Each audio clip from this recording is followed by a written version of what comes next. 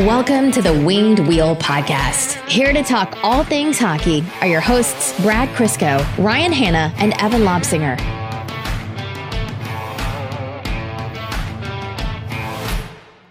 All right, this is a sad episode of the Winged Wheel Podcast because with yet another coaching position available, it's becoming more and more inevitable that someone's going to hire Evan out, and it's going to be just Brad and I. So, Evan, are you gunning for this job in Washington? If I can get across the border, yes. Well, actually, I don't even need to right now. Yeah, coach from home? Future Evan would worry about that. Yeah. Well, the coaching carousel continues. And so if you do get made an offer, just let Brad and I know, and we'll try to compete with that Ted Leon's money. I don't know, Brad, how much do you have in your pockets? I have debt. Yeah, well, grow up. So do we all. Welcome to the Winged Wheel Podcast. All three of us alive. My name is Ryan Hanna. I'm Brad. And I'm Evan. Someone pointed out to me that on like Apple Podcasts, they have a section in there where it says like, oh, these are the hosts of the show, and it has pictures. And I was like, really? And when we migrated hosts, we had the ability to like name the host. So I put our three names in, obviously. But Apple only released that functionality apparently on a limited basis. They're like, yeah, only like some of the top podcasts, like English speaking podcasts, we're rolling this out too slowly before expanding it later on. But they never told us they did it.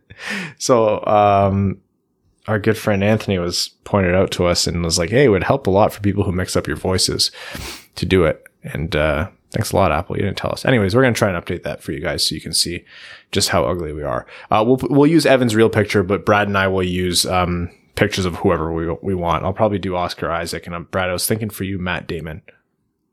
I'm absolutely okay with that.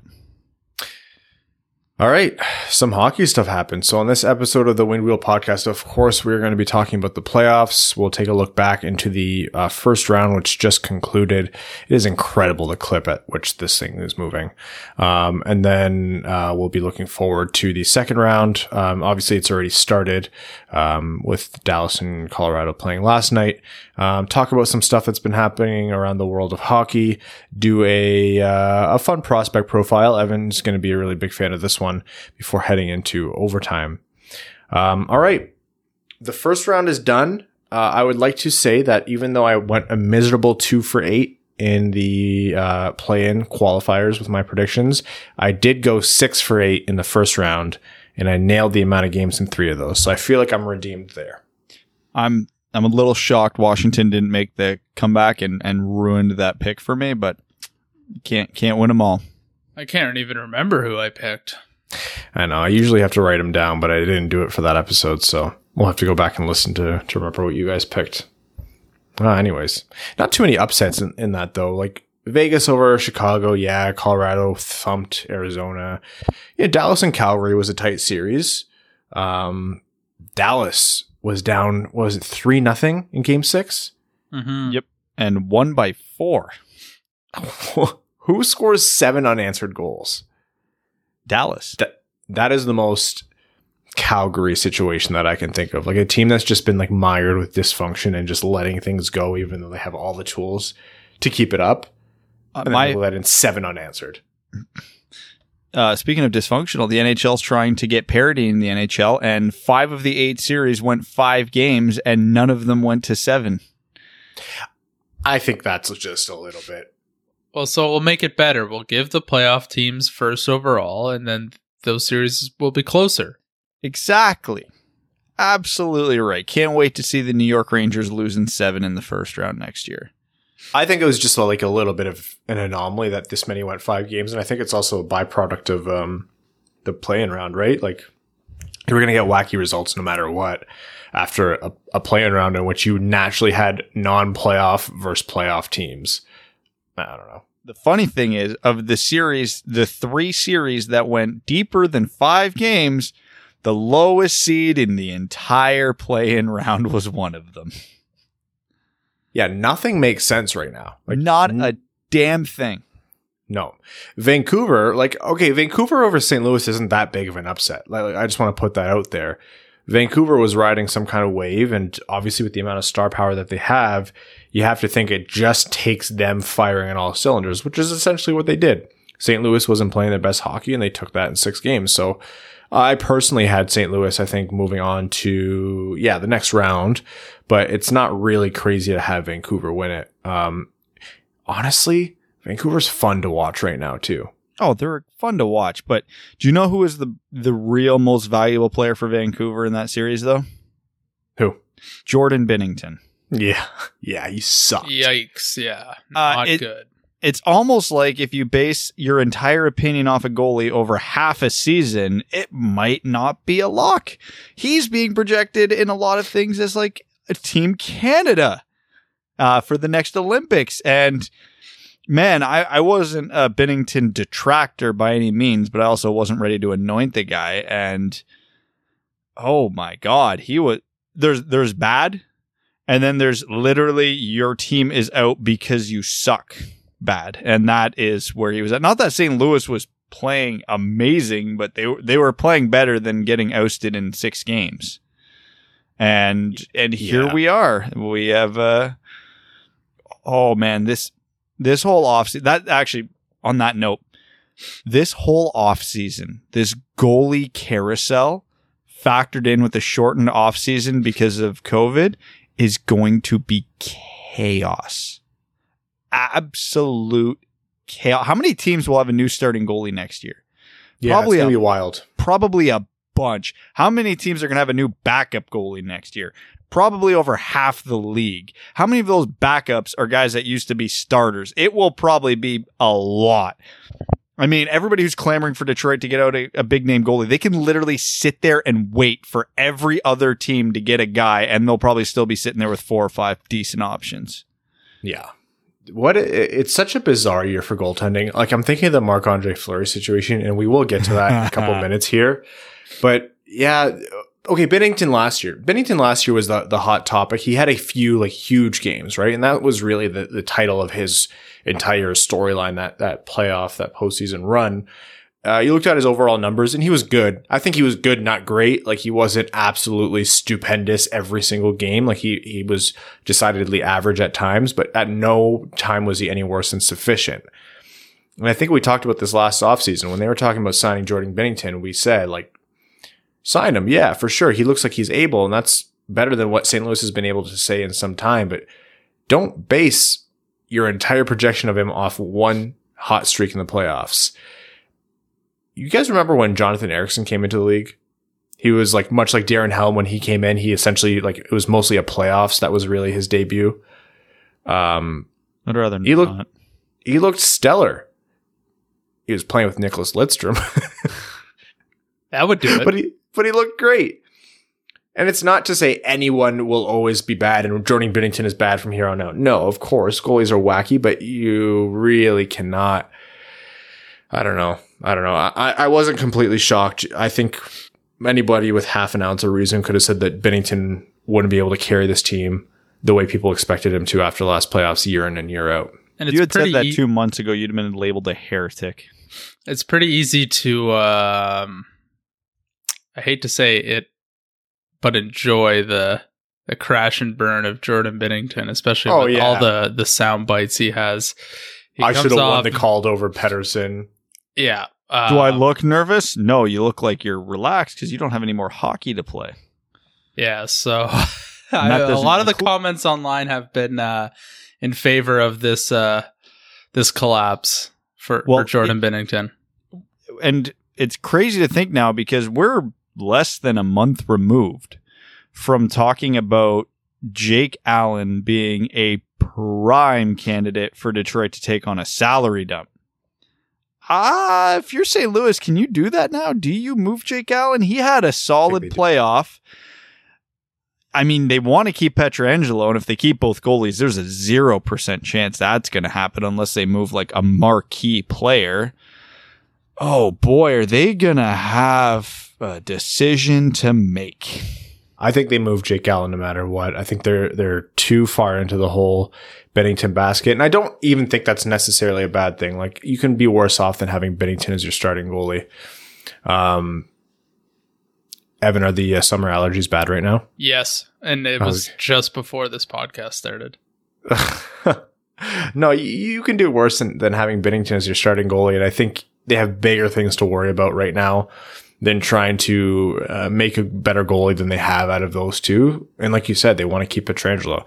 I still think Jake Allen is... They have bigger things to worry about? I will disagree with that strongly. Goaltending, yeah, obviously the Pietrangelo situation is very relevant and it's a big thing, but they're still a great team without Pietrangelo. Not as great, but they're still good. Their defense isn't thin. Their goaltending was their undoing this year. So I don't know if they have a bigger decision to make. Jordan Binnington's going into year 2 of a 2-year contract that leads into unrestricted free agency. Jake Allen's got 2 or 3 years left at a pretty reasonable cap hit. He's a very hot and cold goalie, but apparently so is Binnington. Man, the pragmatic view here is keep Allen, keep your cost certainty, and honestly, you probably get a higher return on Binnington, but from an optic standpoint, I think the fan base would lose their collective shit if you did that, but you can never make a decision based on what the fan base would think. Yeah. That being said, if they don't bring back Pietrangelo, then they can ride 2 goalies, but I don't think they're wanting to do that. Yeah, so they have almost $9 million locked up between Jake Allen and Binnington. And I was surprised to see Binnington's only 3 years younger than Jake Allen, who's 30. So Jake Allen's 30? Yeah, it feels like when Jake did Allen's that happen? 38. Feels like Jake Allen's been around forever. Binnington's he's only a few years younger, right? You said? 27? Yeah, he's 27. Yeah. Look, I think they explore both options, moving either or. Yeah, I can see that. But look what Brad said, though. The narrative is still that Binnington is the goalie of the future for them. And if he's 27, goalies get leeway until 34 before people really start to talk about them not being as useful in net. You kind of have to go for a guy who hasn't been shelled publicly like Jake Allen has, who hasn't had as many public failures or letdowns in terms of play on the ice as Jake Allen had. So whether or not you believe in Allen over Binnington,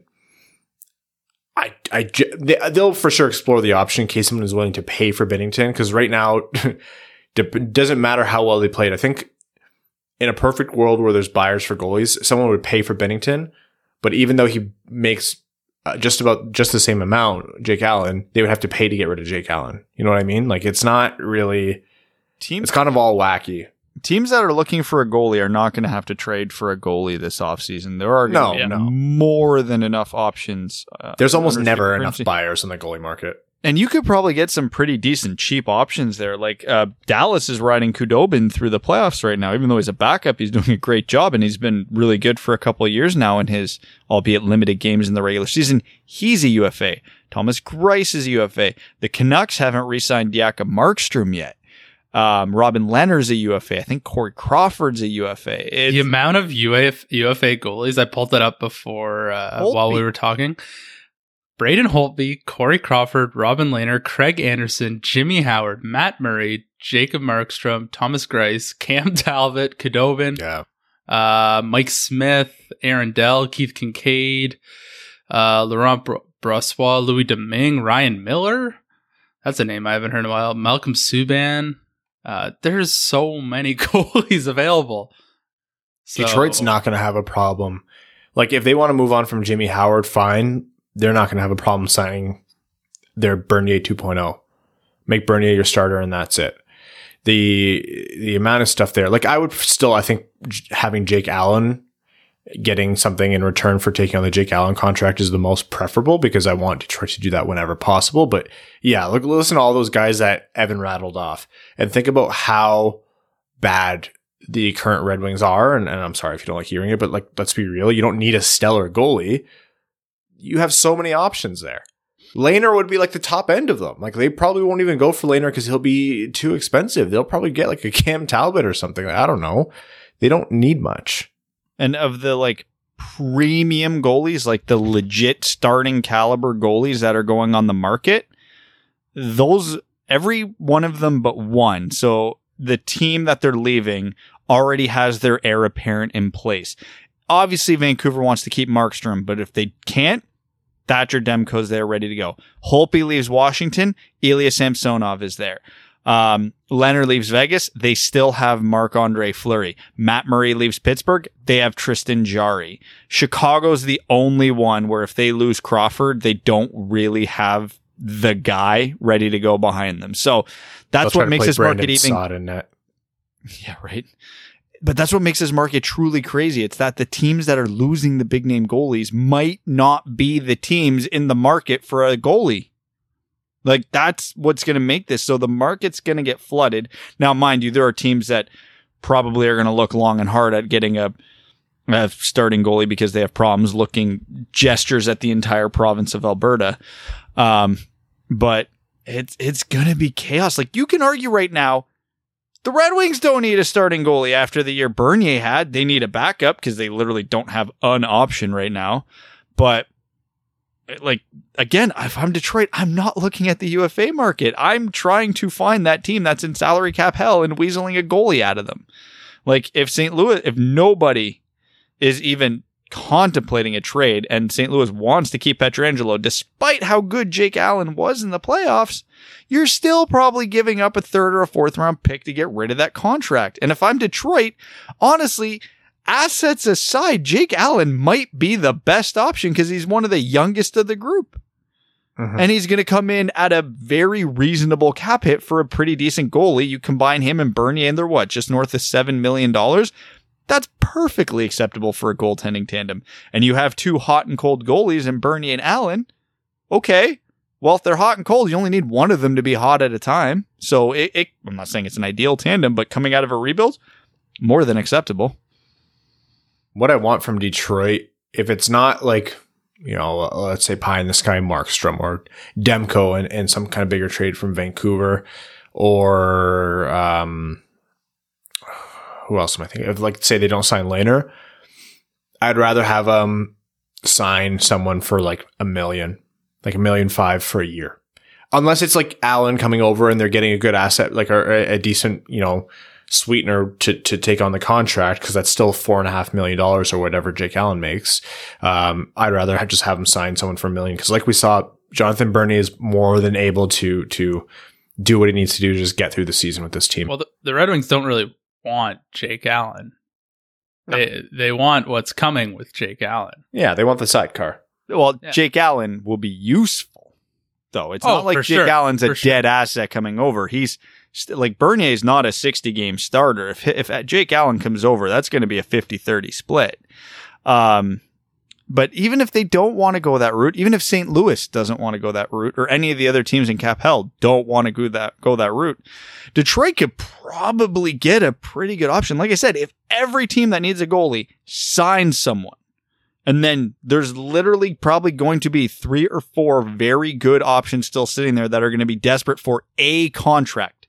Forget getting long-term and big money. If the dust settles and Anton Khudobin is still sitting there and he's looking around the NHL going, I have no opportunities unless I want to back up a superstar, he might look at Detroit and go, 3x3? Sure. Why not? I don't know if I'd give Anton Khudobin 3x3. He's not young, right? He's not young, but the Detroit Red Wings don't have a goalie past next season. And that's not even hyperbole. They don't have a goalie. And at least with Khudobin, you have a really good idea of what he is as a goalie. So if he's nothing other than a stopgap, fine. So speaking of, actually, you guys want to know what's going to end up happening for Detroit? They're going to bring back Howard. Probably. Oh, yeah. All the fun possibilities, and they'll keep Jimmy. While we were talking about, you know, cap hell situations, I came across something a little bit interesting. So Toronto spends 57 million on forwards. The next highest team on forwards is actually the Nashville Predators. And I don't know why I was surprised by that. They have, I know why we're surprised by that. They have $54 million lined up with their forwards. Jesus. With Pittsburgh just slightly behind. But yeah, Toronto is well ahead of everybody else. And again, teams are going to have not only this $81.5 million cap, their owners are going to say, hey, I just bled money for 9 months. Please, we can't even spend $81.5 million for the next 2 years. They're going to say cap it at 80, cap it at 78.5, something like that. Detroit, I've said it before, we'll continue to say it again. Steve Yzerman's biggest opportunity right now has not been through any of the drafts. It has been through his opportunity now to squeeze teams that are in cap hell. It is hard to do it, and it's notable when it happens. Like, we are still talking about Toronto giving up a first to get rid of Marleau, but it happens. And that's what Yzerman's going to try to do. And he's said before, like, this is what he cares about. Like, he cares a lot about this. Obviously, he was pissed off about the draft lottery, but this is within his control. So yeah, the goalies are one like insight into that. But like Evan mentioned, there's teams that are in cap hell. Speaking of goalies, pop quiz, which team spends the most on their goalies? Hold on. I know this is going to be a trick question. There's 3 options. Hold Montreal. on. I'm going to say Montreal or Florida immediately came to mind just because of how much Price and Bobrovsky are making. It's Montreal. Montreal is 11.25 and Florida is 10.85. But Rangers are just on the heels at 10.2. So that means Florida's backup goalie makes $5. Yeah. He's working part-time down at the Shake Shack.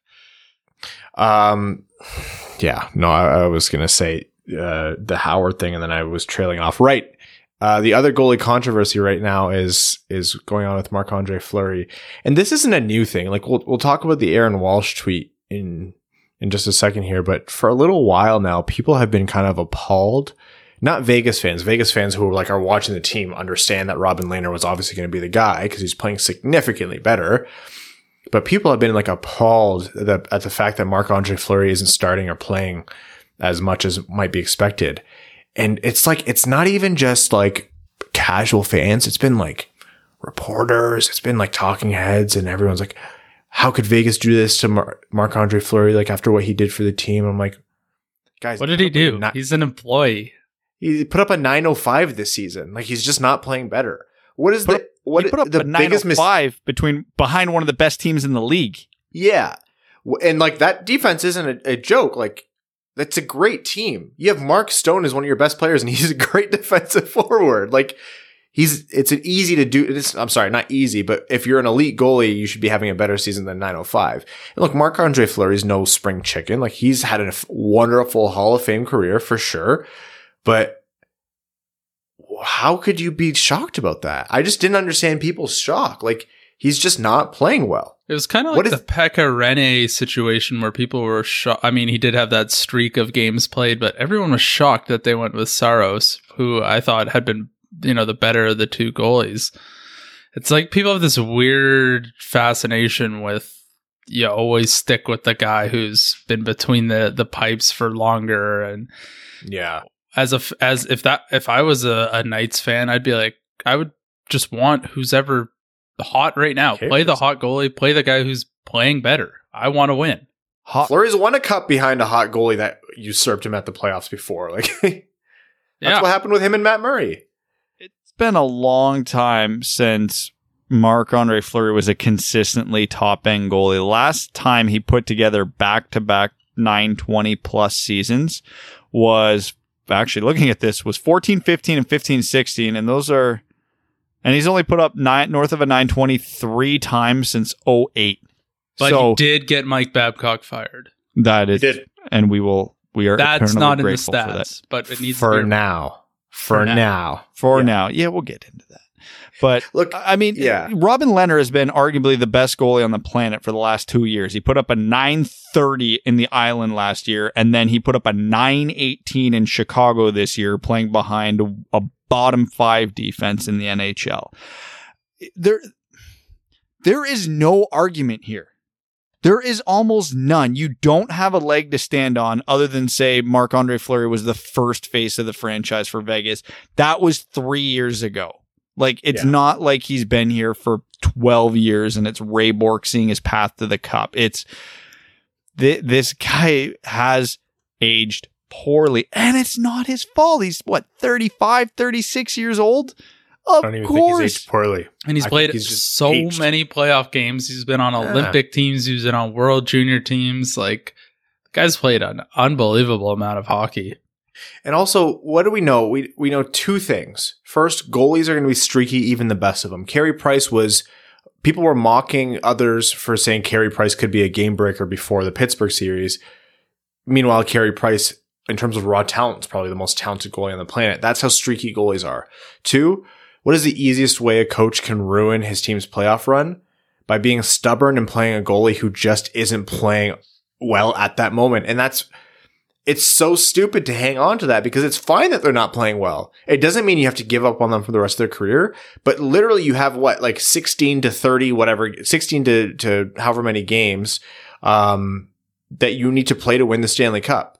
Are you really not going to just bite the bullet and play the hot hand at the time when every win counts? This isn't game 50 in the regular season. Yeah, I think people were looking for a narrative with the whole Fleury thing. And then it all got amplified to the moon when his agent, Alan Walsh, who, anyone who's on Twitter or pays attention to the hockey, social sphere, knows Alan Walsh, and he posted a beautifully photoshopped picture of Marc-Andre Fleury with a presumably Golden Knight sword stabbed through his back and coming out the front with blood on it. That said DeBoer on the the hilt or something. Yeah. Listen, look, it was metal as hell. It was dope. And Alan Walsh always says, we'll call him, I don't even know what the right word is. Inflammatory things on Twitter. Quite often he just I believe the word is unprofessional. Huh. Yeah. Not the type of guy I would want representing me, but he's got a decent client base, so whatever. Look, I think the guy gets good deals for his clients, I'll say that. Oh, yeah, he can be an expert negotiator. He is also a crazy person, apparently, because why would you post that in the middle of a playoff run where your client is trying to win a Stanley Cup? I don't care if you agree what the team's doing. You are actively hurting your client's chances. And I'm calling Fleury a client here because that's what he is. And I want to underscore that. You are hurting your client's chances of what he is trying to do. Whether or not he's a main piece in that or a background piece, he probably would rather be the backup of a Stanley Cup champion than the starter on a team that got bounced in the first round. And you can say, oh, I'm just sticking up for my client. Great. There is no way that the Vegas brass saw this and weren't furious when it happened. There is no way the Vegas coaching staff saw this and wasn't furious the way it happened. His teammates were probably pissed because they're like, oh, great. Now we're going to have to answer these questions. Alan Walsh did nothing good for his client here. If you wanted Fleury to start, what better way than to get him some games than to piss off the guy who makes that decision? It is just moronic from a business standpoint, from a professionalism standpoint. Hell, if Marc-Andre Fleury is your friend, if you consider him a friend, as a friend, it's a dick move. Do you know that Marc-Andre Fleury didn't want that to happen at first? The tweet has since been deleted as well. Yeah. Yeah, because Fleury probably saw it and went, what the hell? Fleury said he talked to him and it's been deleted, but it took some time. And so definitely Fleury didn't go, what the hell? This is purely conjecture for me. Unless he was living in a bubble. He turned off the Wi-Fi as soon as it happened. Here's what I think. I think Fleury's been displeased. And I think you can kind of glean that from the fact that this narrative has been carrying on for so long, because why would people care this much? Like, it's not a brand new storyline. I think he's been displeased and he's probably been pretty ticked about it. He's probably talked to Walsh about it. Oh, absolutely. I just don't see. I think, yeah, for sure Walsh is inflammatory. I don't think he tweets that without Fleury, in his ear about how pissed off he is and how upset he is and how could the team do this. And also, look, the team canceled all of their media availability and sent out Fleury alone. They said, hey, you fucked this up, go fix it. They put him out there alone. I don't think Fleury's I don't think he was this couldn't have been out of left field for him. And that tweet did not come down fast. It did not come down fast. He did ask me to take it down eventually. Yeah. Well, there's a difference, though, between Fleury being in his ear about being unhappy. Of course, he wants to be the starter. He's not the starter. I'd be more concerned if he wasn't pissed off about it. But there is a hell of a leap from saying, talking to the GM saying, hey, Marc-Andre's pissed. Then absolutely flaming his coach for the entire world to see. That is like saying, I think I need to get the brakes done on the car. So you torch it. It's a big reach there. If Marc-Andre Fleury ever does play another game for the Golden Knights, he better have one hell of a performance to make people forget, because I would hate for that to be his tarnishing moment for this team. Like, if I was the GM, if I was McCrimmon and that tweet got sent out, I'd call Fleury in the office and go, so I hear you're unhappy about not playing. To which I'm sure Marc-Andre Fleury would say, yeah, of course I am. I would literally just have a printout of his stats from this season, and I would just slide it across the table and ask, and then be like, okay, anything else? Like, what's the rebuttal there? Oh, yeah, I've been here for longer. Oh, great. Well, he's playing better. All right. Looking around at the rest of the series going on. So we have Vegas and Vancouver, Colorado against Dallas, and Dallas has already taken game one, kind of shockingly. Tampa and Boston, and then Philly and the Islanders. So let's make our picks. I'm going to continue with just like what my bracket was, but you can feel free to adjust it. And then we'll say in how many games as well. So I have Vegas over Vancouver. I'll take that to 6 games. And I also have Colorado over Dallas in 6 games. I have Philly over the Islanders in 7, and I have Tampa over Boston in 5. Well, who was it that Washington effed up my whole bracket? So my Eastern Conference final is currently playing each other. So I'll go Tampa in 7. I'll go Philly in 6. I'll go Colorado in 7, and I will go Vegas in 6. I was trying to remember who I picked previously as to not, have some recency bias or some revisionist history. I think I had Vegas and Philly in the finals, and I only feel good about half of that, but I'll take Vegas in 6. I'll take Colorado in 6. I think I had Tampa over Boston, which is not looking good right now because they're down 2-0. Oops. In game 1. Yeah. I'll take Tampa, I guess, in 7. And probably the most boring series, I think, the Philly Islanders series. I got to take Philly because I think I had them in the finals. I'll say them in 7, even though I think I like the Islanders better now. The Barry Trotz coached Islanders. Barry Trotz obviously leaving for the Island after winning a Stanley Cup with Washington and then not getting brought back. The issue was not only money, but also term. Barry Trotz and his agent wanted 5 years for big money. Washington was okay about the money, but they were not okay with the term. I can understand that, but having just today fired head coach that succeeded Barry Trotz, Todd Reardon, do they ever regret not bringing back Barry Trotz? Because he is getting the absolute best out of that New York Islanders team, and Washington got trounced. Is that back-to-back first-round losses for Washington? Yep. With almost the same team? Yeah. Yeah, that's a whoops. Yeah, Barry Trotz is no slouch. And apparently he's a really good guy, too. Like, everybody loves him. I think that was one of the reasons why he was in Nashville, right? Yeah. I think that's one of the reasons why he stayed there just for so long, is because how do you get rid of a guy that everybody likes? He was there for 4 years in Washington before this hypothetical contract extension after he won the cup. And so they were saying, what are the chances a coach lasts 9 years? And I think that's perfectly fair in today's coaching climate. Like, how does a coach last 9 years, especially for big money? And people are seeing, like, after Babcock broke the coaching market and got signed for big money, now people are on the hook for these massive contracts, but they're still firing coaches just as quickly. So Babcock's making what? Like, someone posted like $18,000 a day right now to sit on the couch. Like, he's not just sitting on the couch, of course. I think he's helping with a college program down in Vermont. I can't remember what school. And like, yeah, great, but Toronto's still paying him to do nothing.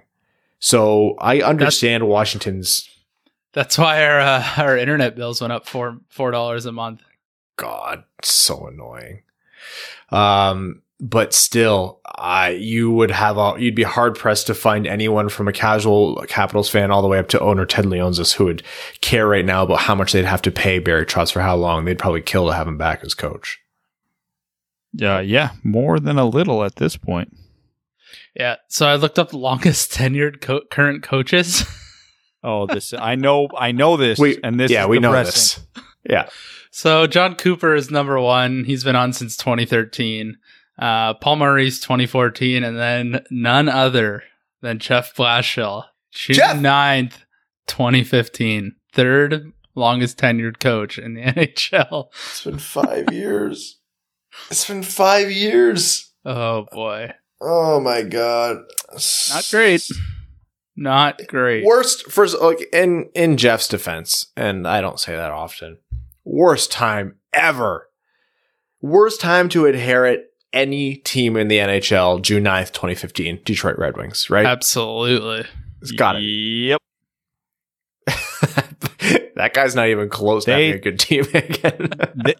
they gave him a ladle and threw him on a sinking ship. Whether or not you're a Jeff Blashill detractor or a Jeff Blashill, stan, whatever you want to call it, there's no way that he's going to be the coach by the time this team is good again, because it will have been almost a decade in my mind before this team competes again. Anyways, Todd Reirden out in Washington. Candidates. A lot of people immediately said Gerard Gallant, and I think that's a great choice. Think he would do well there. I think much like Barry Trotz did in Washington before him and then now in the Island, he's a guy who can get the most out of his team a lot of the time, or so he would think. More of a guy who wants to be a winner, does well with a team with the tools rather than having to build players up. But Craig Custance tweeted that Mike Babcock might be looked at here. Is it too soon for Mike Babcock's return? Yes! It's always going to be too soon for Mike Babcock's return, because I don't care what you think of him as a coach. After the crap he pulled and the reports that came out, in today's day and age, you can't. You can't. How would your players feel about that if the guy, for having a reputation as treating his players worse than anybody else since the 70s, is coming in? Especially in a team like Washington, where it's such like a personality-driven team with Ovechkin and Wilson, etc. Man, you bring in Babcock, he either has to prove he is a very changed man, or he will lose that room so quick. But beyond the logistics of how he would be as a coach in Washington, I don't care. He should never get another job. This NHL carousel of recycling the same 35 coaches over and over and over and over is a joke. There are so many quality candidates out there that are not in the NHL. Why do we keep going back to the same well over and over and over? And you could even argue that Babcock isn't even a good coach. He's had the reputation because he's won, but like, he hasn't won shit when he hasn't had an all-star team in front of him.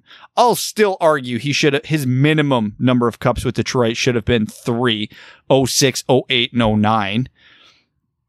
And he got 1 out of it. He's got the gold medals with Team Canada. Cool. I'm pretty sure Mika could have coached those teams to a gold medal. When the chips were down in Toronto, they never got past the first round. I'm sorry. A career of mediocrity, and he gets another look despite being one of the this is all reports talking, one of the shittiest human beings in hockey. I'm sorry. No. If 100% will. I know he will. He's going to get another job, and it's probably going to be soon. But if you're a team like, if there's like a dumpster fire team, like Buffalo, hypothetically, where they just can't figure it out and they're like, that's it, we need to bring in the Iron Fist. Okay, I'll still disagree with it, but I'll at least see the logic there. If you ever want to make Jack Eichel leave Buffalo quicker, I think that would be it. Yeah. again, I disagree if that happens, but I'll see the logic there. With a team as good as Washington still in their window, it's absolutely stupid. They need a just legitimate good coach to keep this team on the right path. They don't need whatever the hell you want to classify Mike Babcock as coming in. Well, you also have to look who's making this decision, right? Because at some point, someone made the executive decision to say, look, Barry Trotz has done well. He brought us our cup. Obviously, this guy deserves all the money and the praise in the world, but we're not willing to do it for the term. And the thing that makes this decision easier is we have Todd Reirden in the ranks waiting, and we are 100% confident in his abilities as next head coach. So someone looked at Todd Reirden, assessed him. It was essentially a job interview and said, yep, he's our next guy. Obviously, that turned out to be a failure. And so is that person making this call too? Because I would not be surprised if the same person who made that call would also make the Mike Babcock call. I don't know if that's Ted Leonsis thing. I don't know who made that call. I don't know if that was the general manager in Washington. I don't know, but it's not out of this world. Like the carousel exists for reasons because it's the same people making these decisions.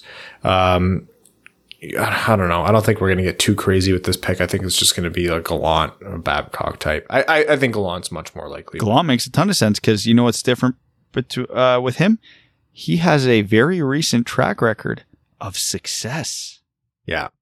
Even outside of all the character issues with Mike Babcock, it's like you mentioned, Brad, a lot of mediocrity with Detroit in the face of, times when he should have had more success, and even bigger indictment, doing nothing with Toronto. Nothing. I mean, no one can do anything with Toronto, so. No, I think that curse is deeper than Mike Babcock. Game 7, trailing 18 minutes for Austin Matthews. That should disqualify him from any future you have what, at worst, a top 5 goal scorer on planet Earth, and you're playing Patrick Marleau, the corpse of Patrick Marleau, more than him in literally the only game that matters that whole year because it's Game 7, do or die. We've seen this crap in Detroit, so it's not new to us, but that alone should disqualify him from ever being an NHL head coach again because it's just stupid. It's proof that an old dog can't learn new tricks. All right, let's do our prospect profile now because I think it's a good one and I want to give it some time. This one at special request from Evan, who is looking forward to drafting this player multiple times in every mock draft. None other than Anton Lundell out of Finland. Brad, you kick us off. The age-old argument of production versus the eye test. And Anton Lundell, when you watch him play hockey, you'll never hear the word exciting. You'll never hear the word flashy. But as an 18-year-old in Liga, one of the top leagues in the world last year, he put up 28 points in 44 games. That's not far off Barkov, Laine type production in that league. I think obviously, Lundell's a late birthday. I can't remember if Barkov and Laine were. But he produces. He's got a great 200-foot game. Good shot. Not an overly amazing skater, but not poor. Great positionally. Good passer. He's kind of... It sells him short, but I always describing Lundell as the jack of all trades, master of none. There's really no part of the game that I would classify him as poor. Obviously, he has his strengths, which to me would be his vision, IQ, and shot, but he's not bad at anything I didn't mention. So he's one of those guys that you can project pretty safely into an NHL lineup, probably as a middle 6 center. Where that ceiling is, I don't know. I don't think it's crazy high, but I think he could play. Like, if everything goes...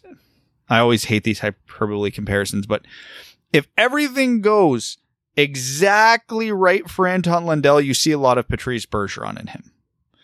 Not saying he will be Patrice Bergeron, but if you get 90% of Patrice Bergeron out of that, that's a home run pick in the 10 to 15 range. So I don't know. Lundell intrigues me. I like him a lot. I like smart players like him. I wish he'd flash a bit more skill than he does, but I mean, he's producing in one of the top men's leagues in the world already. And one of the crazy things, for HIFK's upcoming season, he's been named an assistant captain of that team.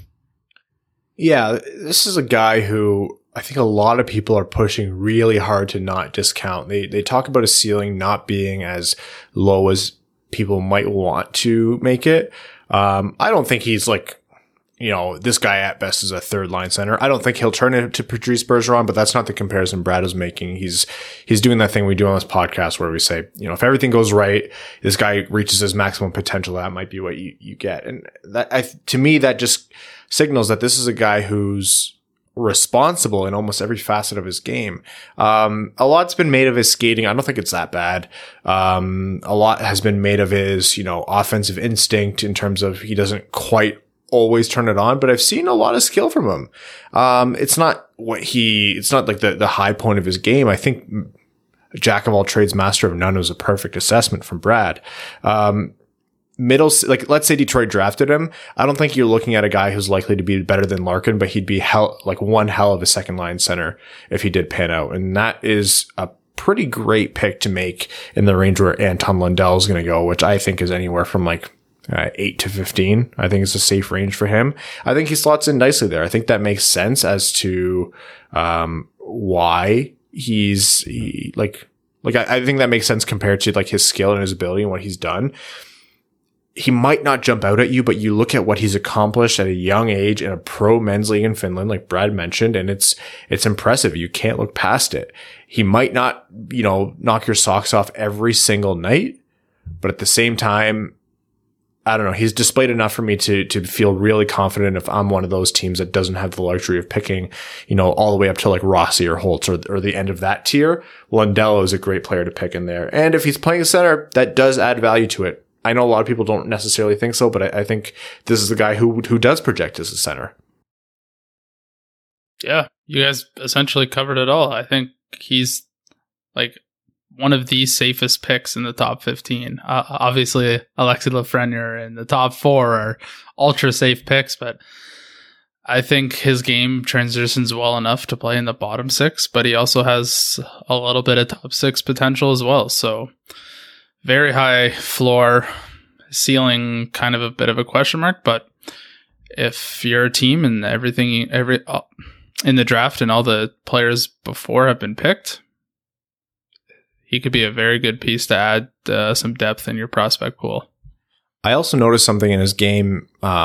This was pretty early on, and I just didn't really focus too much on it. But then I saw that Scott Wheeler mentioned it in his write-ups, and he noticed he had a little bit of a funny skating stance, and it's one that could be improved on if he spent some time with a skating coach, or a lot of teams will focus on that kind of thing. And for a fact that teams who are looking to pick this guy in that range are saying, yeah, Anton Lundell might be a top 5 or 6 worthy pick that we're going to get at 11 or 13. We just have to get his skating up to scuff. So it's almost good news when you have a guy who has average to passable skating, but then you find out that they have a funny stance. It's essentially unlocked speed. You get them to convert their skating, their strides into more power and less into, wacky sideways movement, then you can make more of that player. So that's what people are talking about when they talk about improving skating. It's easier said than done. Not everyone can do it. A lot of it's muscle memory, and some people just don't have the physical ability to do it. But that's potentially something that they might be able to get more out of him from. And like I mentioned before, I don't think his offensive ability is so invisible where it's not worth mentioning. He's responsible in his own zone. I don't think his ceiling is as high as the top 6 or 7. But I don't think it's terribly far off. The right system, I can see this guy being a fantastic pick. Anyways. Yep. Where do you think he goes? I think he's going to go in the 10 to 12 range personally, because there's such a diverse cluster of players in that range. You can, look at your small, high skill forwards. You've got Lundell, the more reliable two-way center. You've got maybe your Jake Sanderson, your Askarov in that range. So it's just going to be whatever flavor the team's looking for. So, and obviously a two-way center appeals to a lot of teams. So basically from Buffalo on, I could see every team in that range taking a long look at Lundell. He was mocked pick 13 to Carolina. So we have him below the Askarov line, which is pick 9 to Minnesota. Okay. I don't know. I think in reality, he's probably going to go before Quinn or Jarvis. Likely, just because teams value him a little more, and it's not like a crazy center-heavy draft either, so. Yeah, no. Well, I mean, I don't know. It's hard to say because like Askarov to Minnesota and Sanderson to Winnipeg at 9 and 10 respectively makes a lot of sense, right? But those are both guys who teams could reach heavy for. I can't in my like heart of hearts say that any team above them should be taking those guys. But this is the NHL draft. It's completely unpredictable. And if a team is hot to trot on their goalie of the future, or they think Jake Sanderson is an even better prospect than Jamie Drysdale, they'll go in the top 5 or 6. Absolutely, they will. And we'll all be shocked, and some team will get a steal. And in 5 years, we'll say that's a fantastic pick, or wow, that was idiotic from the start. That's just the way it goes. Red Wings fans, well, that's what we're doing now with Moritz Seider. But yeah, I just, that's the kind of thing that's going to affect Lundell a lot. Like, there's just too much traffic ahead of him. Otherwise, you would see him move up. It's a strong draft. I know we've repeated that over and over ad nauseum. It is a really, really strong draft, and he is a victim of that, if you want to call it that. Is that which pick of Carolina's is Toronto's? It's not pick 13, is it? Yep. It's pick 13? Yep. There's a chance Sanderson's available at 13, and who would be better for Toronto than Jake Sanderson right now? Oh God, I don't think Sanderson gets that far. I don't think so, but it's not crazy. Oh, it's not crazy at all, but would not put money on the table for that to happen. Anyhow, all right. Anything else before we jump into overtime here? I got nothing. All right. Overtime, this is, it's Sunday. All right, we're going to start off with Patreon. All of our patrons get their comments read out on air as our way of saying thank you for supporting the show. Also, patrons, you'll notice on Twitter we posted something. We are doing a giveaway sponsored by Upper Deck. We're giving away 2 hockey cards, as Brad called them, the captain and the future captain. So that's a Steve Yzerman and a Dylan Larkin set of cards. So on Twitter, we posted a picture of them as well. Patrons, you're entered into the contest. Check out the post to figure out how to get additional entries. Excited to give those away, and more Upper Deck sponsored giveaways to come. All right, we're going to start with LeVar Ball Stan Club, who says, Todd Reardon got fired. I'm excited. Over these playoffs, going to share some wisdom of the great LeVar Ball. I don't know his voice, so I'm sorry.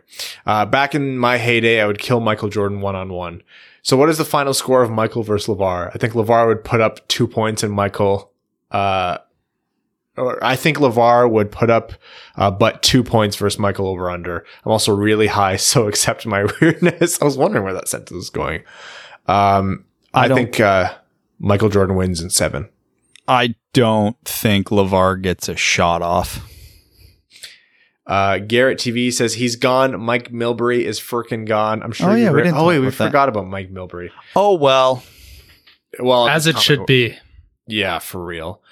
I'm sure you already covered this, but it's worth bringing up again, maybe 2 or 3 more times even. Let's hope the change is permanent. Katie Strang's piece on Friday was so spot on. She deserves a lot of credit for Milbury's departure. She nailed it in a way that goes well beyond hockey. Everyone should have a read. I hope The Athletic makes the article free for everyone to view, but make no mistake that it never pays to be a closet misogynist and overall POS person. Honestly, Ferk him, good riddance. Hashtag Celion. Let's go Red Wings. Look, right.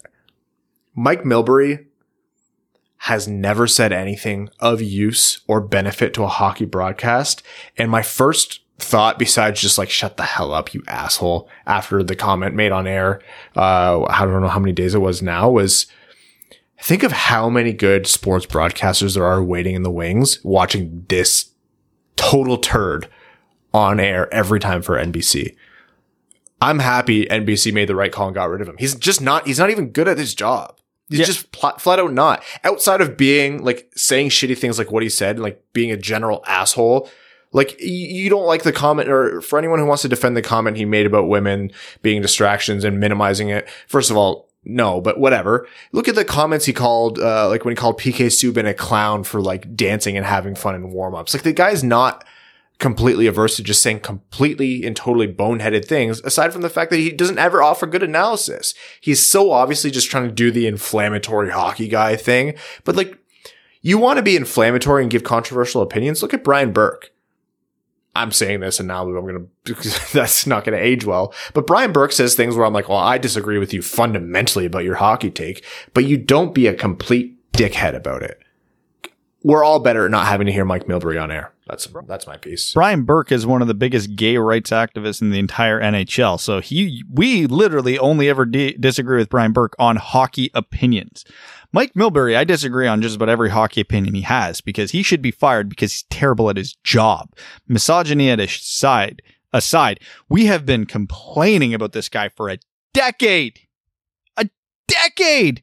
You could replace him with a literal badger and it would be better than listening to Mike Milbury. We're watching a 5 overtime game 2 weeks ago. One of the greatest hockey experiences anybody can watch, especially when, the 5th overtime's at like 9 p.m. And he's complaining about how long it's going and that they need to go to 3-on-3 or a shootout. Like, if he clearly hates his job, so I don't even know why he's holding on to it if he hates a 5 overtime game. And because I commented about the situation and people were trying to minimize the comment in my replies. They're like, it wasn't even that bad of a statement. And it doesn't matter. It was a pretty tame statement compared to other crap he said in the past, which is a statement in and of itself. But 2 things. A, misogyny is misogyny. It doesn't matter how severe or not severe the comment is. It's still wrong. And 2, read the goddamn room. Holy shit. The world is melting down right now. Now is not the time to marginalize anybody. There's never a time you should do that. Even less so now. Like, common goddamn sense. Jesus. The world is on fire with protests and arguments and splitting at the seams. Let's not add to it. I'm laughing right now because I'm just picturing an actual badger in the background of a broadcast. Like, what a goal! And all you hear in the background is I don't know what noise a badger makes.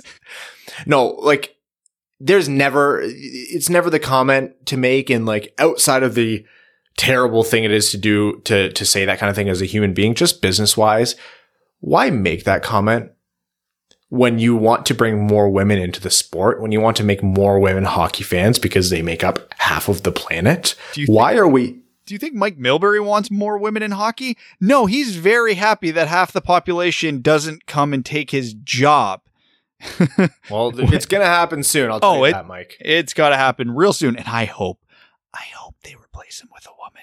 Give Kendall Coyne or anyone else. I don't care. Replace him with a her. I will. Top 10 hockey moment of the decade if it happens. There's a reason we call our like anger segment the Mike Milbury Minute. It's mocking Mike. It's not celebrating him. Yeah. Michael Barry says, hope all is well. What does Lucas Raymond need to do in the SHL in order to be moved into the top 3 of the draft? Similar things can be asked about Holtz and Tim since European leagues are starting. Ooh. Blazing hot start.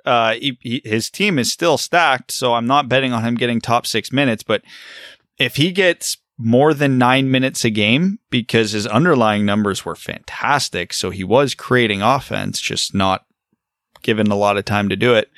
So if he sees 15 minutes a game in power play time, you'll start to see the conversations, but there won't be enough time because it's a week or 2 into the SHL season when the NHL draft starts. So I don't think it'll make a big difference either way, unless he literally has like a 7-goal game. All I see is Gaines says, I felt the need to contribute, so here I am. Hey, new patron. Thank you so much for supporting the show. Call me All I See Is Dubs. Thanks for doing this and keeping me sane as a Red Wings fan can be in 2020. Any of you have hopes for Danny DeKeyser coming back and being a positive impact player for us next year? Anyways, stay salty. Let's go Red Wings. Oh, in a Pavel Datsyuk voice. Let's go Red Wings. I trust my eyes to Dr. Ramani, and you should too. If Danny DeKeyser is healthy, he's a positive impact player for Detroit. relative to the rest of the Red Wings. To Detroit. Yeah. Yeah, exactly. He's probably a healthy Danny DeKeyser is probably the second best defenseman on this team right now. Oh boy. Funny, like when he came to the team in 2013, we would have thought, oh, that means his career went great. And now it means everyone else's career has gone south. This is definitely a case of the monkey's paw. I just let us sign him. We just need him to be a top 2 defenseman on this team. I hate how accurate that is. That is absolutely. Oh no, we probably said something like that too. Wow. Oh my God! If only he could be a top 2 defenseman. We got our wish. Vincent Saladino says, so you guys have mentioned taking Louis Eriksson's contract from the Nucks and potentially getting Thatcher Demko in return. Personally, I feel as Demko's too high of a price and maybe DiPietro is a more likely get. Anyways, the reason I bring this up is what do you think would be a fair trade in this scenario? What would we have to give the Canucks to make this trade? I was thinking a low salary player like Perlini for Eriksson, but if goalies are involved in the trade, do you think Philip Larsen would be someone we could move?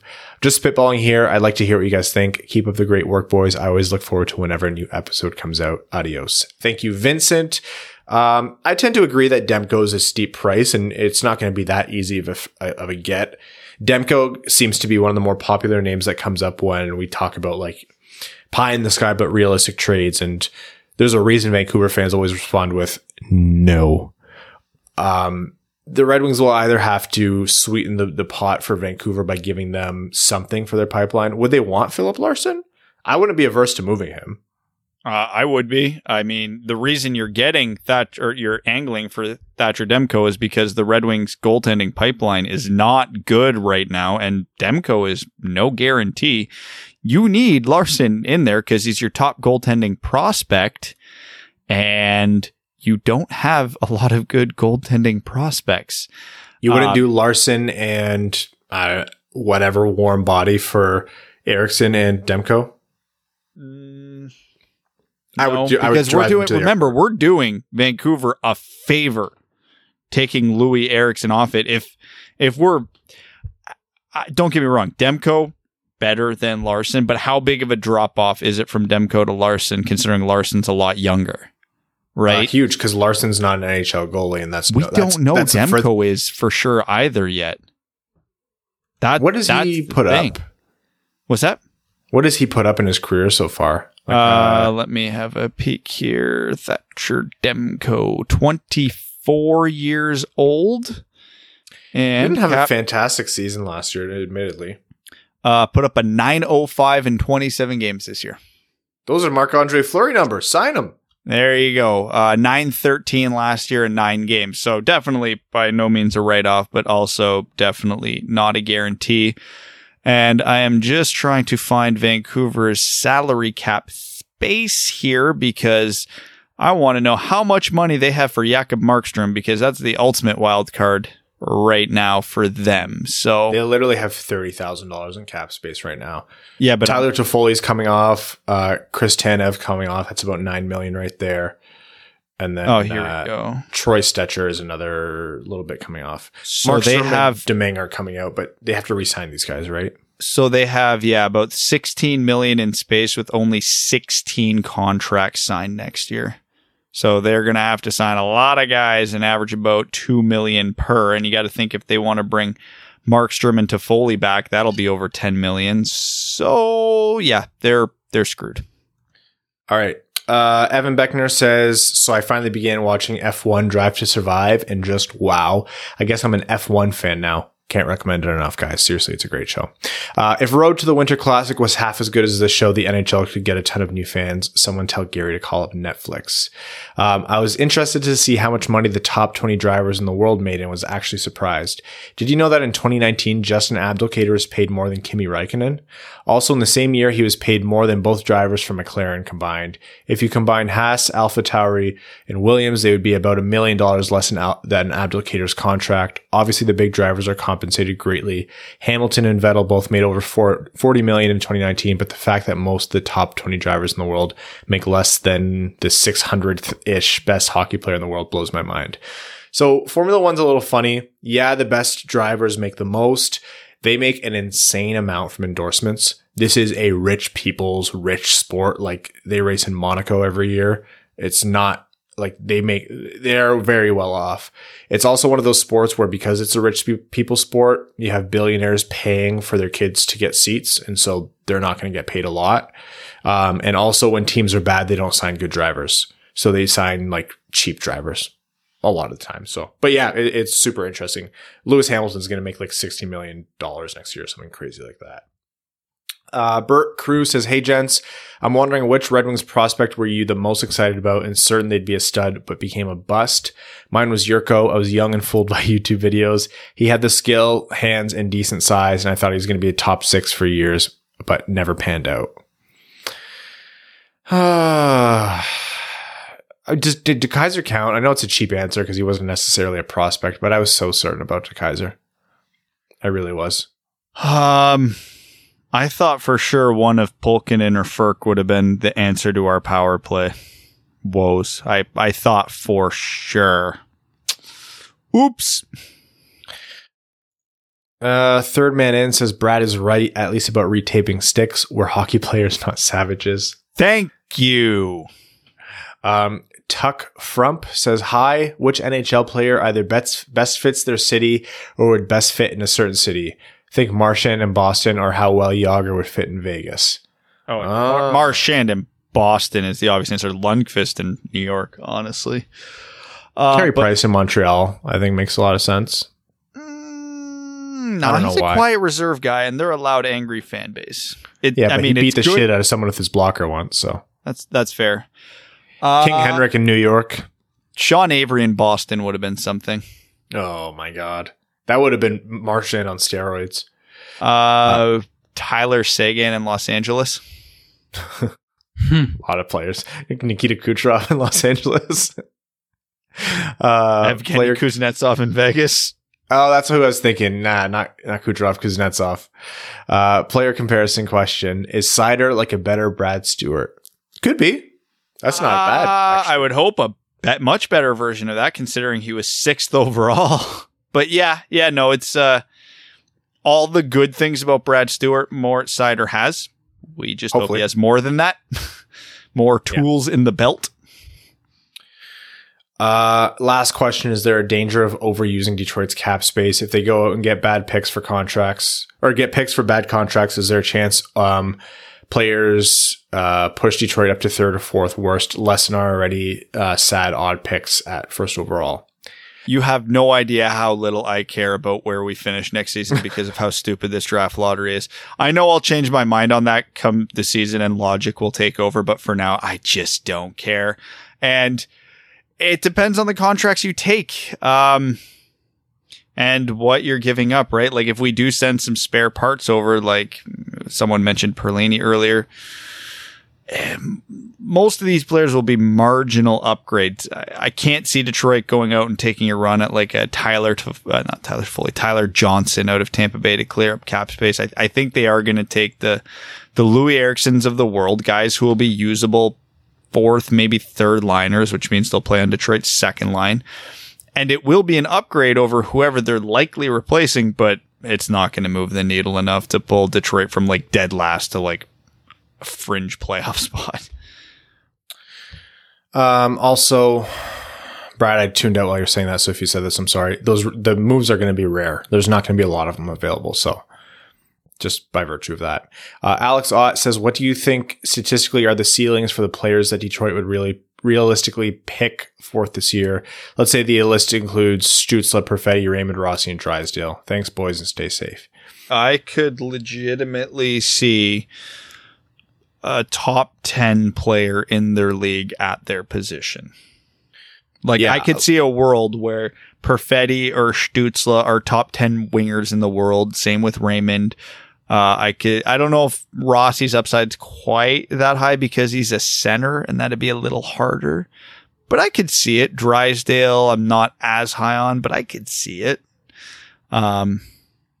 Yeah, it's a strong draft and there is a lot of potential there. Now, am I betting on any of these guys getting that high? No, of course not.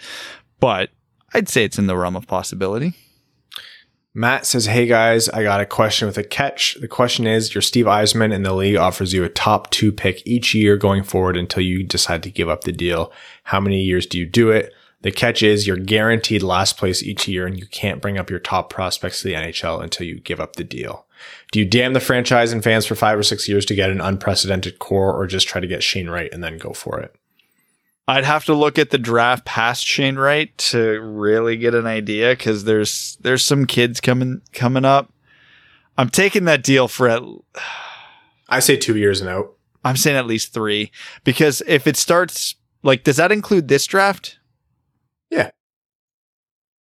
Yeah, 3 years. Stick around long enough to get Wright and get out, and then whoever we pick, Perfetti or Raymond. Oh, no. Sorry, it doesn't include this draft. I mean, like, I said 2 as in going through the Shane Wright draft. Oh, I'll say 3 then. After that, because I don't think a top 2 pick in Detroit next year is going to be a guy that needs to be rushed. That guy could probably use a couple more years, and then you get Wright, and then you get one guy after that.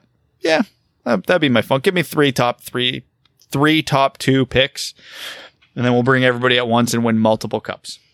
Evan, what do you think? Yeah, at least 3, I would say. That's what I was thinking. Just Your Average Teej says, which would you guys rather do, golf or boat? Oh, if I'm driving the boat, golf. If I'm not driving the boat, boat. Golf, no matter what the answer is for me. Golf? Yeah, Evan. Hear something about golf? Evan's trying to figure out a way to golf on a boat. Carl Y says, where did Alan Walsh get the now infamous picture of Marc-Andre Fleury? Did he just get it commissioned for the purpose of tweeting it out? Wrong answers only. Ooh. Wrong answers only. Marc-Andre Fleury drew it himself. He actually broke into Peter DeBoer's house to find it. Wrong answers only. He actually stabbed Marc-Andre Fleury through the back with a sword. Evan's the one who painted it. He's the digital artist. It would not look that good. No. Adam Calsert says 2 things. 1, Evan, thank you for finally hanging up those picture frames that have been on your floor. 2. Yeah, that's been a running joke in our house for 2 years. 2, I hate you guys, because now whenever I see Trebuchet memes, I read it as Trebucket. 3, what's in the picture frames, golf guy? They are the Detroit Free Press front page of the last 4 Stanley Cups. I had to look back, make sure I wasn't bullshitting. Joseph Fournier says, hey there, fellas. Here are my round 2 predictions. Knights over Canucks in 5. Dallas over Colorado in 6. Philly and Isles play a perpetual trap like icicle effigies dancing an endless waltz for eternity. The horror, Gritty cries, tightly clutching the ancient jeweled Ragnarok sword of our prophets. Braving the stinging snowstorm and crawling through the tundra, he ascends the shimmering steps upon the palace of Gattaca, bracing against the whipping winds and searing hall. With each step, he fastens his grip and prepares to stab the Ragnarok sword into the sacred obelisk of time. He approaches the altar, raises the sword above his head, and brings it down in a shatterstorm of ice and light. It's done. No more neutral zone traps. No more. Bolts over Bruins in 6.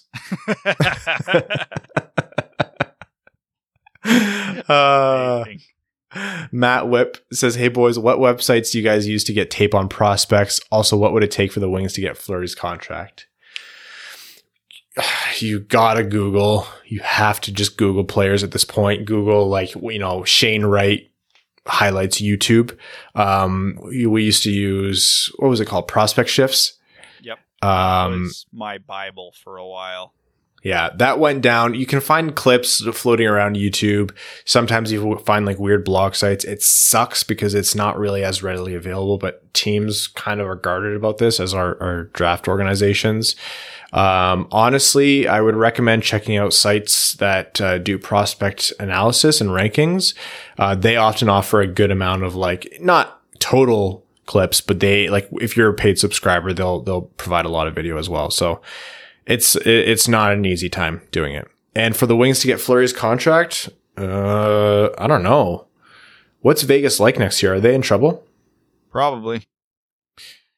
They might be able to get it for pretty cheap. Marc-Andre Fleury makes $7 million for 2 more years.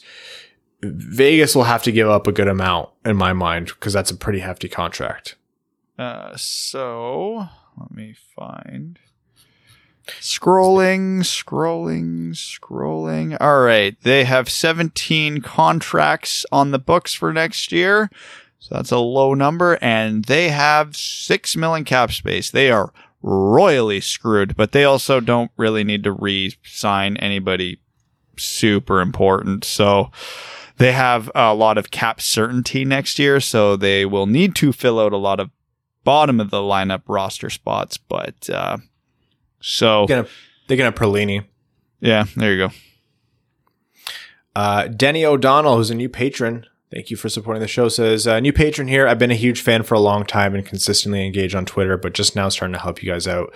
Sorry it took so long, but here I am. Hey, don't apologize. We seriously really appreciate it. Thank you for keeping up the great work. I know it wasn't easy with the Red Wings sucking / no hockey through quarantine. Apologize if this was already asked, but what bad habit did you pick up during quarantine? For me, I'm 27 and hadn't had pop in 12 years. Thanks to the quarantine, I feel like I need a drink of pop at least once every day, specifically Sprite or Mountain Dew. No free ads. I think it came on after drinking beer almost every day at the start. Water wasn't cutting it anymore. What are your new bad habits? Ooh, I'm having a drink a night at this point, whether I need one or not. Like whether we're drinking to like have fun or just like having dinner, I'm having a drink, and not great when you're not moving around a lot. I'll tell you that. Yep. Caffeine for me. It was caffeine. It's hard enough to build up energy on a normal day, but when you're not doing anything, like to drag yourself off the couch when your heart rate's down, nothing's happening, you're full sloth mode. Yeah. Not that I'm not a daily caffeine drinker yet, but more than I would like to. You get there when the addictions comes. So where I'm at now that, I'm back to work and it's not as bad as any day where I have an evening hockey game or gym session, which is only 2 or 3 times a week right now.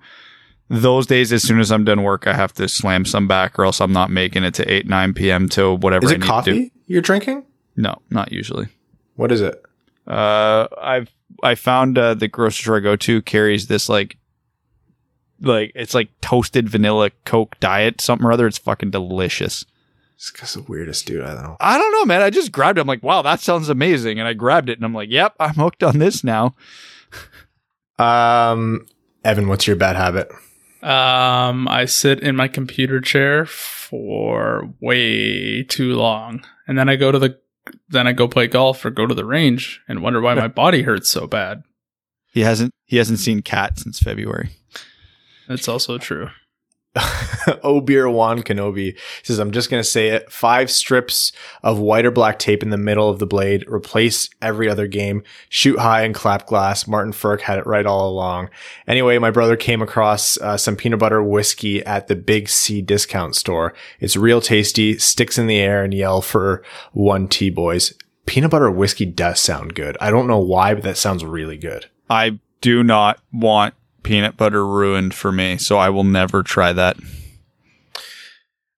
B Nags, we're going to some Reddit questions here. B Nags says, if Seider and Zegras were in this year's draft class, where would you rank them? In this scenario, let's pretend that Seider still played in Mannheim and had a great year like he did in Grand Rapids.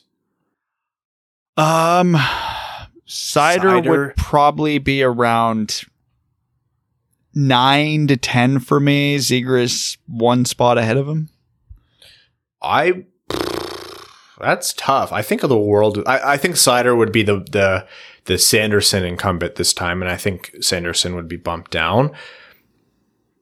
I don't know. Let's say Seider had a year like he did in Grand Rapids.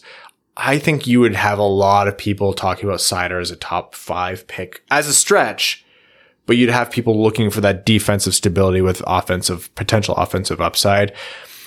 I don't know about Zegras. I wouldn't put him too far behind Holtz. I don't know if I would put him behind Holtz.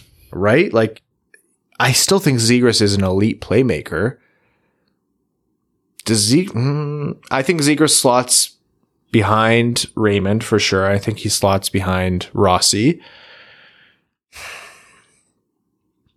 Is Zegras worse than Perfetti as a prospect? I think I'm higher on Perfetti than I was Zegras, but it's not by a lot. I sometimes worry that coming around on Perfetti is just because we know it's a likely outcome, and so it's a little bit of confirmation bias. I am really trying to take that out of my equation. So what I've been doing is watching him and then watching another forward directly in the same bubble as him in the draft rankings right after. Like, I'm trying to bring myself down. Like, so if I watch a clip, a game, or whatever, and I go, wow, that was really good, I'll immediately go and watch Raymond or Rossi or whoever just for context. SVenti04 asked about goaltending hypotheticals with salary dumps, which we talked about, but we appreciate the question. Russell18 says, I remember when you did the 2019 draft, you did a great segment where you discussed if you could add a trait to each player to improve their game. What trait would you add to the player's projected top four to make that pick an absolute slam dunk? That's a fantastic question. We'll do it quickly now, but I think we'll revisit that one as well. Okay, Lafreniere, I'm rebuilding him a new ankle, so his north-south speed's a little better. Quentin Byfield, I'm upping his creativity. Tim Stützle, I am making him 20 pounds heavier. I was going to say better shooter. Yeah, that too. Lucas Raymond, north-south skating. Marco Perfetti Rossi. speed. Give Perfetti speed and he's a top 3 pick. Yep, absolutely. Same with Rossi, truthfully. Give Rossi 4 inches of height and some weight added to it. Drysdale, I would give... Defensive ability? Nah, I'm trying to think. How do you... A shot. It's either a shot or defensive ability. To be a little more dynamic in the offensive zone, however you want to quantify that. Yeah, give him a shot then, because he's an excellent playmaker. He can gain the zone. He can skate. He's just not a premier shooter. I'm going to say lateral skating. I want to see him make better cuts in the offensive zone. I'm going to go with that. You're decent. You know that? Bite me. Han Solo Mail says, why will the Canucks upset Vegas and win the cup? Because of Quinn Hughes, and we'll never hear the end of it. And HZ40 says, 2 questions. How much would it cost to sign Evan as a UFA? And who do you think should replace our assistant coaches once changes are made behind the bench to enhance our power play and penalty kill? I don't pretend to know the assistant coaching market. There's just too many guys available. And especially people like there's coaches like, young men and women who are coming through the ranks who are in like the NCAA and the OHL and overseas. And people tend to be a little bit more exploratory with assistant coaches than head coaches. We couldn't possibly tell you who that would. I don't have any preference in my mind. Whoever the head coach wants, because that would make the head coach most comfortable, I should say. Paul McLean, Bill Peters, and Todd McClellan.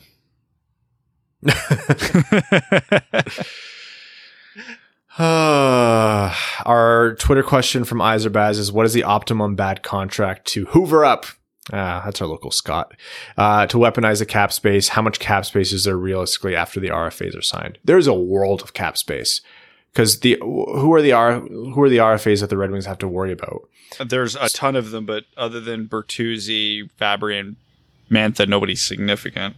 What's the upper end of, like, what's that going to cost at absolute most? 15, 16 million?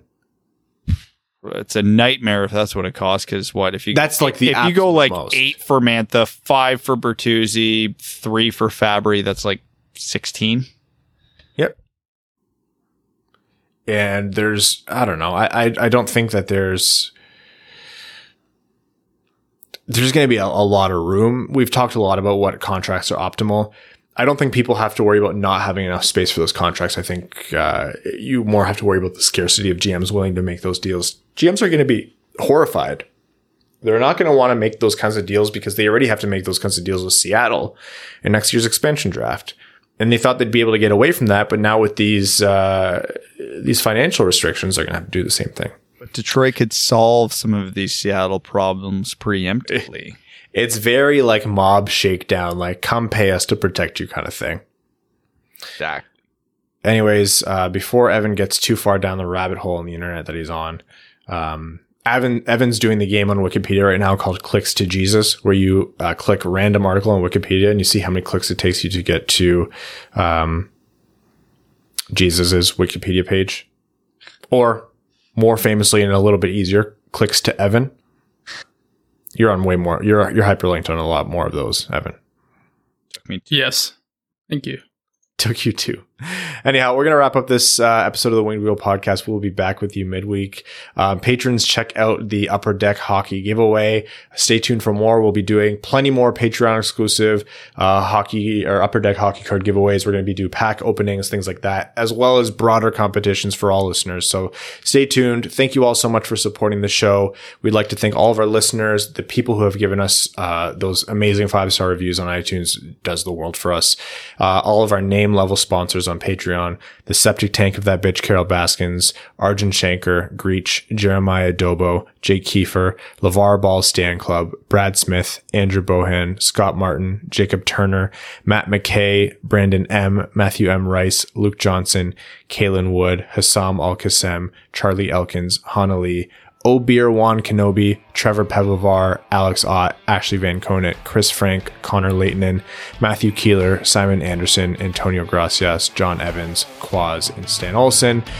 Thank you all. Until midweek. Take care. Thanks for tuning in to the Winged Wheel Podcast. Be sure to check out wingedwheelpodcast.com, where you can subscribe to the show on iTunes, Spotify, or wherever you get your podcasts. You'll also find links to other ways to support the show, such as Patreon, official podcast apparel, and more. And don't forget to follow the show on Twitter at Winged Wheel Pod. And of course, the hosts at Brad Crisco, at Ryan Hanna WWP, and at Hockey Town Evan.